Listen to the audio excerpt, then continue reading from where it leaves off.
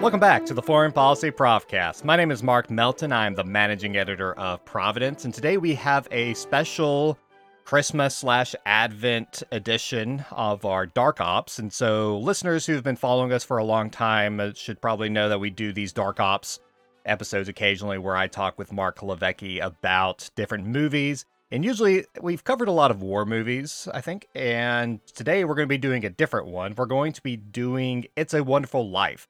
And this episode should be dropping on December 20th, which will be the 75th anniversary of It's a Wonderful Life hitting theaters. First off, Mark, thanks for joining us on the Provcast. Always good to be here. For me, I don't remember the last time I really watched the movie from beginning to end in one sitting before this year. I may never have done it. It always seems like it's been a movie that's on in the background while with family and other stuff, but it was interesting for me to rewatch the movie and also to go back and read the original story. But for you, like, is this a favorite holiday movie, or what's your Christmas tradition with this movie? I don't know that there is per se a Christmas tradition with me in this movie. It certainly wasn't growing up. My parents loved all the old movies, but I don't know that I ever saw this one either. I think my first exposure to this was through a Cheers episode in which Sam and Woody and everybody else in the bar are watching It's a Wonderful Life and weeping. And I was sort of mystified and had never seen it at that point. And I think I went out and found it somewhere and watched it. So that was probably when I was in, I don't know, junior high or high school. And then no subsequent yearly sort of repetition of that. We just showed our children, and this is probably, remedial for some people, and we're going to get hate mail for having waited so long. But this year we finally showed our children the movie, and it wasn't because, we were trying to keep them from the movie, or we didn't think they were ready for it, or, there's not a lot of profanity or cursing, violence or nudity in it. So it should have been fair game earlier on. But here they are, 15 and 13, and we finally saw it this year, and they really liked it. So maybe it will now become, if something can, this late in their early lives, become a tradition. But up until now, it hasn't been. So I've probably seen the whole thing maybe 3 times in my life. Yeah, like I said, rewatching it last week, it was interesting because, you see all these bits and pieces that I've seen before, but like some of the scenes, like I completely forgot. Like there's the scene where they open the gym floor and the characters fall into the water. But right, there's a pool underneath the gym, the basketball floor, right? And they open it and everybody falls in. Incredibly dangerous design. Terrible. Yeah, I've heard of other schools having that though, so that was a thing. But yeah, Wow. like so Horrifying. I have nightmares about it. yeah. So but you have read the original story beforehand, correct? Yeah, that's correct. And I should have said, in terms of tradition, reading The Greatest Gift by Philip Van Dorenstern has been a family tradition for probably 10 years. So we've, which again makes it slightly bizarre that we've never actually sat down and watched the movie. But probably for at least a decade, we've read the story every Christmas. It's very short. It's a one sitting, 15 minutes in, and that's it. But that has been the tradition. And I read the story for the first time last week and kind of in preparation for this podcast. And the main reason why I wanted to read it was because since the Great Recession, I've seen a lot of commentary that looks at this movie through an economic angle. And I think that's part of the product of the fact that the Great Recession happened because of subprime mortgages, and George Bailey is basically giving out subprime mortgages to people. And I actually, looked through like an old project I did back in around 2007, 2008 or so. I was collecting old, or not old, but at that point, current political cartoons. And I found one in my stash recently of a picture of George Bailey standing on the bridge. And it's like, It's a Wonderful Life updated. And you have the angel who basically says, now that I understand your situation, you should just go ahead and jump. Yeah, just And jump. yeah, and it was part of this idea of like people were re-examining the value of banking after this Great Recession was happening. And on one side, you have people who said we need more bankers like George Bailey who are generous, who give bank loans to these needy people. And then you had others who were like, no, Henry Potter is the hero. He is the one who is providing a good, solid business, and the town would not exist without him. And I can link to some of these arguments in the podcast notes, but kind of watching the movie, reading the story, and kind of reconsidering these arguments, I kind of agree that Henry Potter is actually he provides a good service for the community, even though he's a jerk of a character to the point where he's kind of unbelievable. But I think personally, the town needs both of them. The town needs the competition between them. And even though I've heard some people say that this movie is perhaps anti capitalist, and the FBI, I believe, had a file on this during the Red Scare to look into whether or not it was anti capitalist or pro communist propaganda.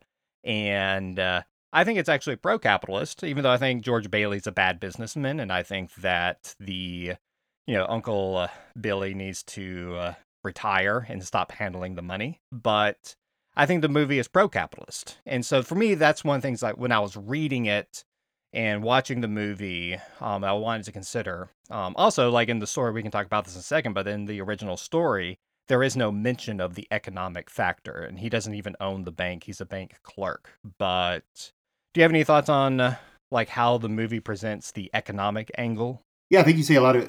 There's a lot of good that you're saying there. I agree with it. It's not the movie is not an anti-capitalist propaganda piece. You could be forgiven for thinking that it is, given as you've pointed out the not even the character of Potter, but the caricature that Potter represents. But you'd have to qualify it if you wanted to make that claim credibly. You'd have to say, look, it's anti-predatory capitalist, or it's anti-capitalist jerk, right?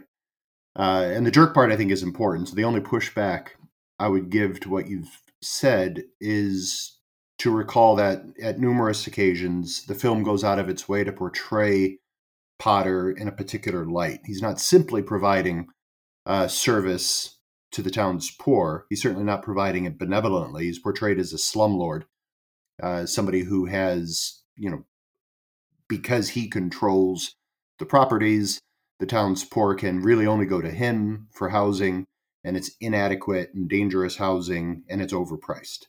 And that's, the power against which George Bailey and the Savings and Loan Bank is vying.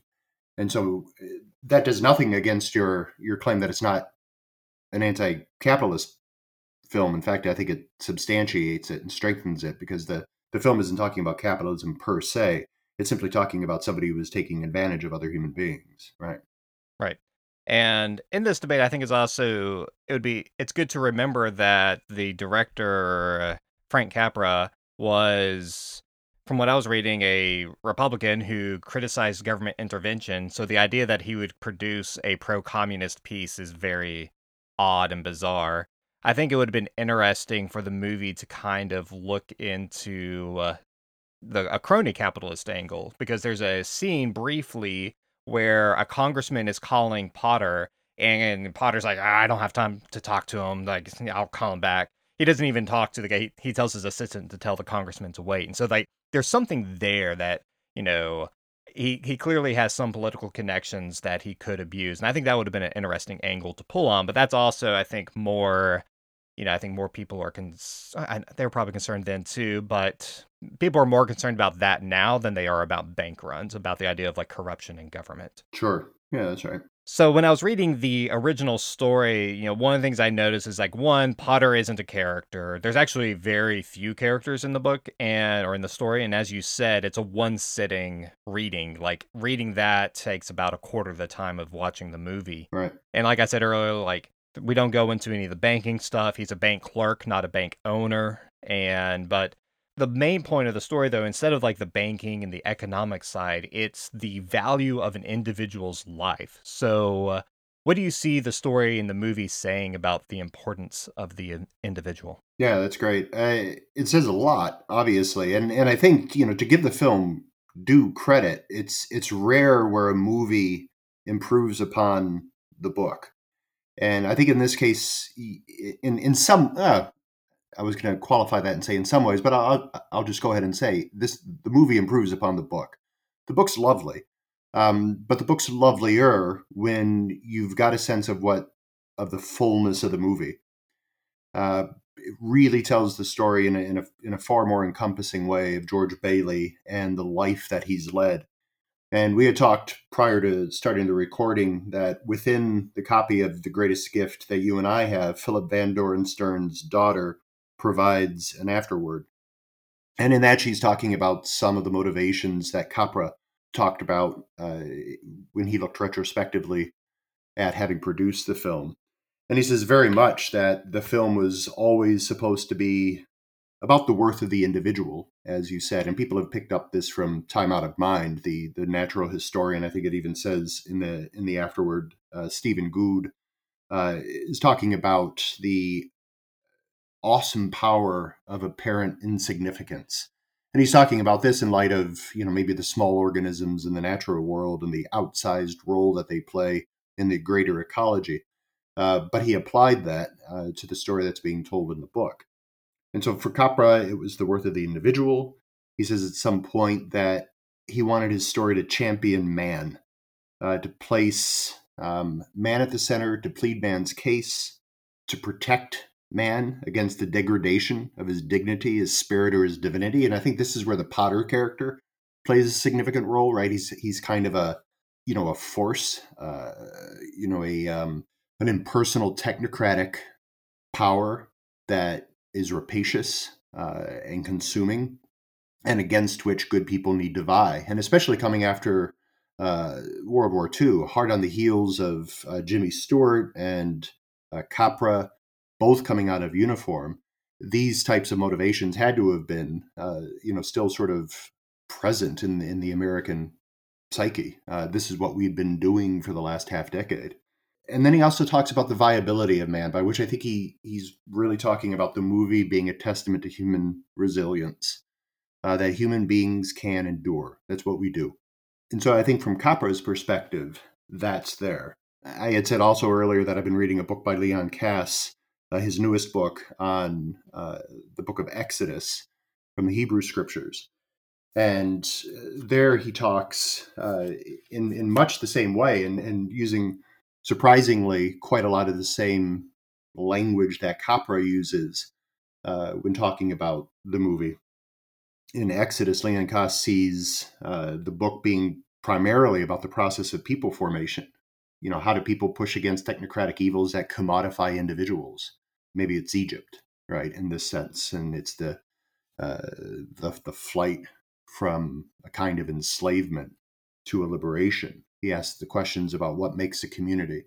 And you certainly see in Capra's film, again, more so than in the book, that Jimmy Stewart's character, George Bailey, has, the worth of the individual, but the worth of the individual as a part of a greater community.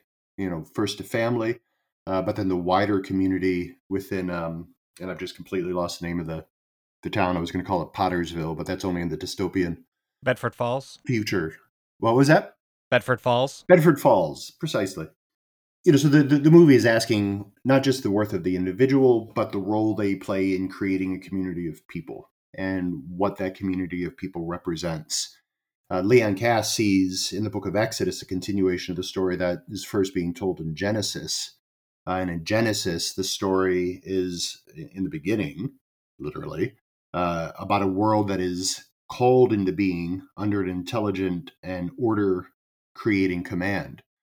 And analogously so too are human beings. We're called into an intelligent and order creating command. We're called to be mensch, right? We're called to, live in search, as Cass says, of an intelligible and order creating summons. We're called to be significant. So we're called to significance, called to recognize that, we are here neither by choice nor really by merit. And Cass, in his introduction to his book, goes to call human life an undeserved gift from powers that are not at our disposal. And I think the tie-in here to the book being called The Greatest Gift is pretty significant. I think they're tracking Uh, they're dancing to the same tune here. Human beings feel a need to justify the gift of life, to make something out of the indebtedness we feel, for the opportunity to exist, an obligation to answer the call to be or to live a worthy life. And I think Copra's onto that. I think that's George Bailey's crisis, right? He's lived in this, as he keeps saying repeatedly in the movie and a couple times in the book, in this crummy little mud hole of a town where he feels insignificant, where he's had all these ambitions and the things he's wanted to do with his life, to live large. And he doesn't actually know what it means to live large, in a sense. He has lived a larger life in his crummy little town than most human beings who have had an impression on a wider world. And I think the movie talks, as Stephen Gould said, about the power of the seemingly insignificant. And I think that's partly why the movie resonates with so many people. Yeah, I think that's why the movie, where even though it wasn't popular when it first came out, after it dropped out of copyright and TV stations started to run it all the time, it wouldn't have become popular at that point if it didn't pull on those strings. So the movie kind of reminded me of this song "Bus Driver" by Caedmon's Call. I think I heard it back in elementary school for the first time, maybe, but I'm not sure exactly when it came out. But it's about this bus driver who you would think he's not that significant of a person, but it talks about all the different people who rely upon him. And he knows about all the different lives of what these people do. And it's a good reminder, one, of our own worth, of like what we do in our day to day lives. So, like, yeah, I know there's different books and pastors and stuff that emphasize, that even if you're not in ministry, like your vocation is still important. It is still a ministry.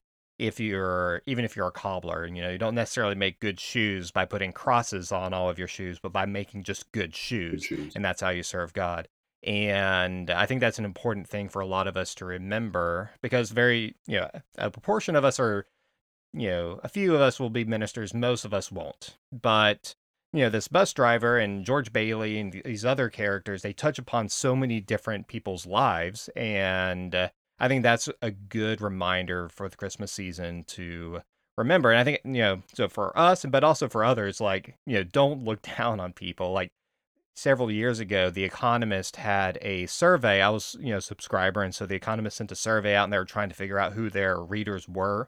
And so they had this long list of very detailed, like bankers and policymakers and all these. They want to figure out, well, what's your job?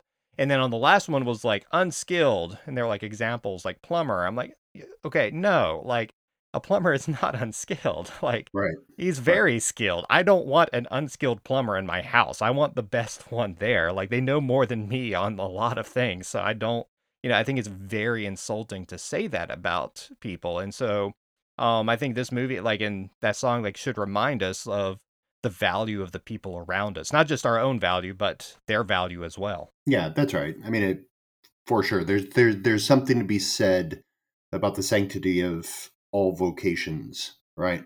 I don't go in for any sort of vocational agnosticism, vocational Gnosticism, in which there are certain vocations that are more significant spiritually than others. I simply don't believe that. As you've said, the Christian cobbler who makes great shoes, is doing a profound service, and that person is honoring the image of God that is in him, that separates him from the beasts. And a pastor could do simply the opposite. He could dishonor the image of God in him that separates him from a beast and be a beast. So it doesn't matter the job you do, per se. I think everybody should, when they have the opportunity, to do the things for which they think they were created to do. And here we could talk about aspirations and dreams and passions and things like that. But it remains true that not every human being has the wonderful privilege of being paid for the things that they're passionate about. Sometimes putting milk on the table, is, or always putting milk on the table is the primary thing. And you can't always couple that with the things that, really revs your engine. But no matter where you find yourself, you can honor the image of God that's in you, and do the vocations that you've been given to do, to the ability that you can do them. And I think, yeah, that's not insignificant. That's not nothing. It's a great luxury. to be paid to do the things you love. Not all of us can do that. Yeah, also talking about the individuals, one of the things in the movie that I found interesting, I hadn't thought about before, but was the portrayal of the Italian and Catholic The immigrants. Italians, Yeah, and because at this time, 1946, there's a huge, divide between the Catholics and the Protestants, or the, white Anglo-Saxon Protestants. So the movie is interesting in portraying that. I think there's a couple of times where some of the portrayal you probably wouldn't be able to get away with, like when the Martini family brings a goat with them to the burbs. Like, I don't think you could do that today anymore. Like, you couldn't have that portrayal. But it's also interesting because Capra was Italian, or he was born in Italy. He became a U.S. citizen in 1920. So as an adult, he comes over. I don't know if he came over, but in his 20s, he became a U.S. citizen. right? And so he's portraying his community. And so I found that to be a very interesting thing. And you have Potter, who is, very critical of them. Talking about earlier, like Christianity in Crisis, and reading some of those old articles from 1946, even there, like they were very hostile, or not hostile, they were very antagonistic towards the Catholics. And Sure. and in this movie, you do see a scene where they do a sign of the cross, so they are portraying them as Catholics. So there is that bit there, but you know, in Christianity in Crisis, they are showing them, or they're criticizing the Catholic view, and I think they are wrong for that. I think they should have considered the viewpoint of the Catholics about the communists more strongly or more seriously. And but that's something that, today I've seen throughout my life, Catholics and Protestants working together in politics, and that's really been the product of decades of work for these communities to get better together. But in this movie, like reconsidering, rethinking about like that I think that probably was a big deal to kind of show this George Bailey character whose best friend is the Catholic guy who he gets a house for, or helps gets a house for. Yeah, Martini. Yeah, Martini. Do you have any thoughts on that angle of how the movie portrays Italians? No, I think that's good. I think that's a very good reminder that we have to be careful when we look at old films or read old books or read old thinkers or whatever. That we have to remember that to be displaced by 50, 60, or now 75 years can be in many cases a very significant thing. You have to remember that in 1946, when the movie was released, Italians were not yet white, right? And so the portrayal of them being, good citizens, and you could be friends with them, was significant. It was making a kind of statement. It might not have been a statement as strong as if they were black characters, but it was not an insignificant portrayal of George Bailey being friends. That was a significant thing. And the portrayal of Martini's bar, the guy's a bar owner, and Martini's was a respectable place where respectable people could go and drink.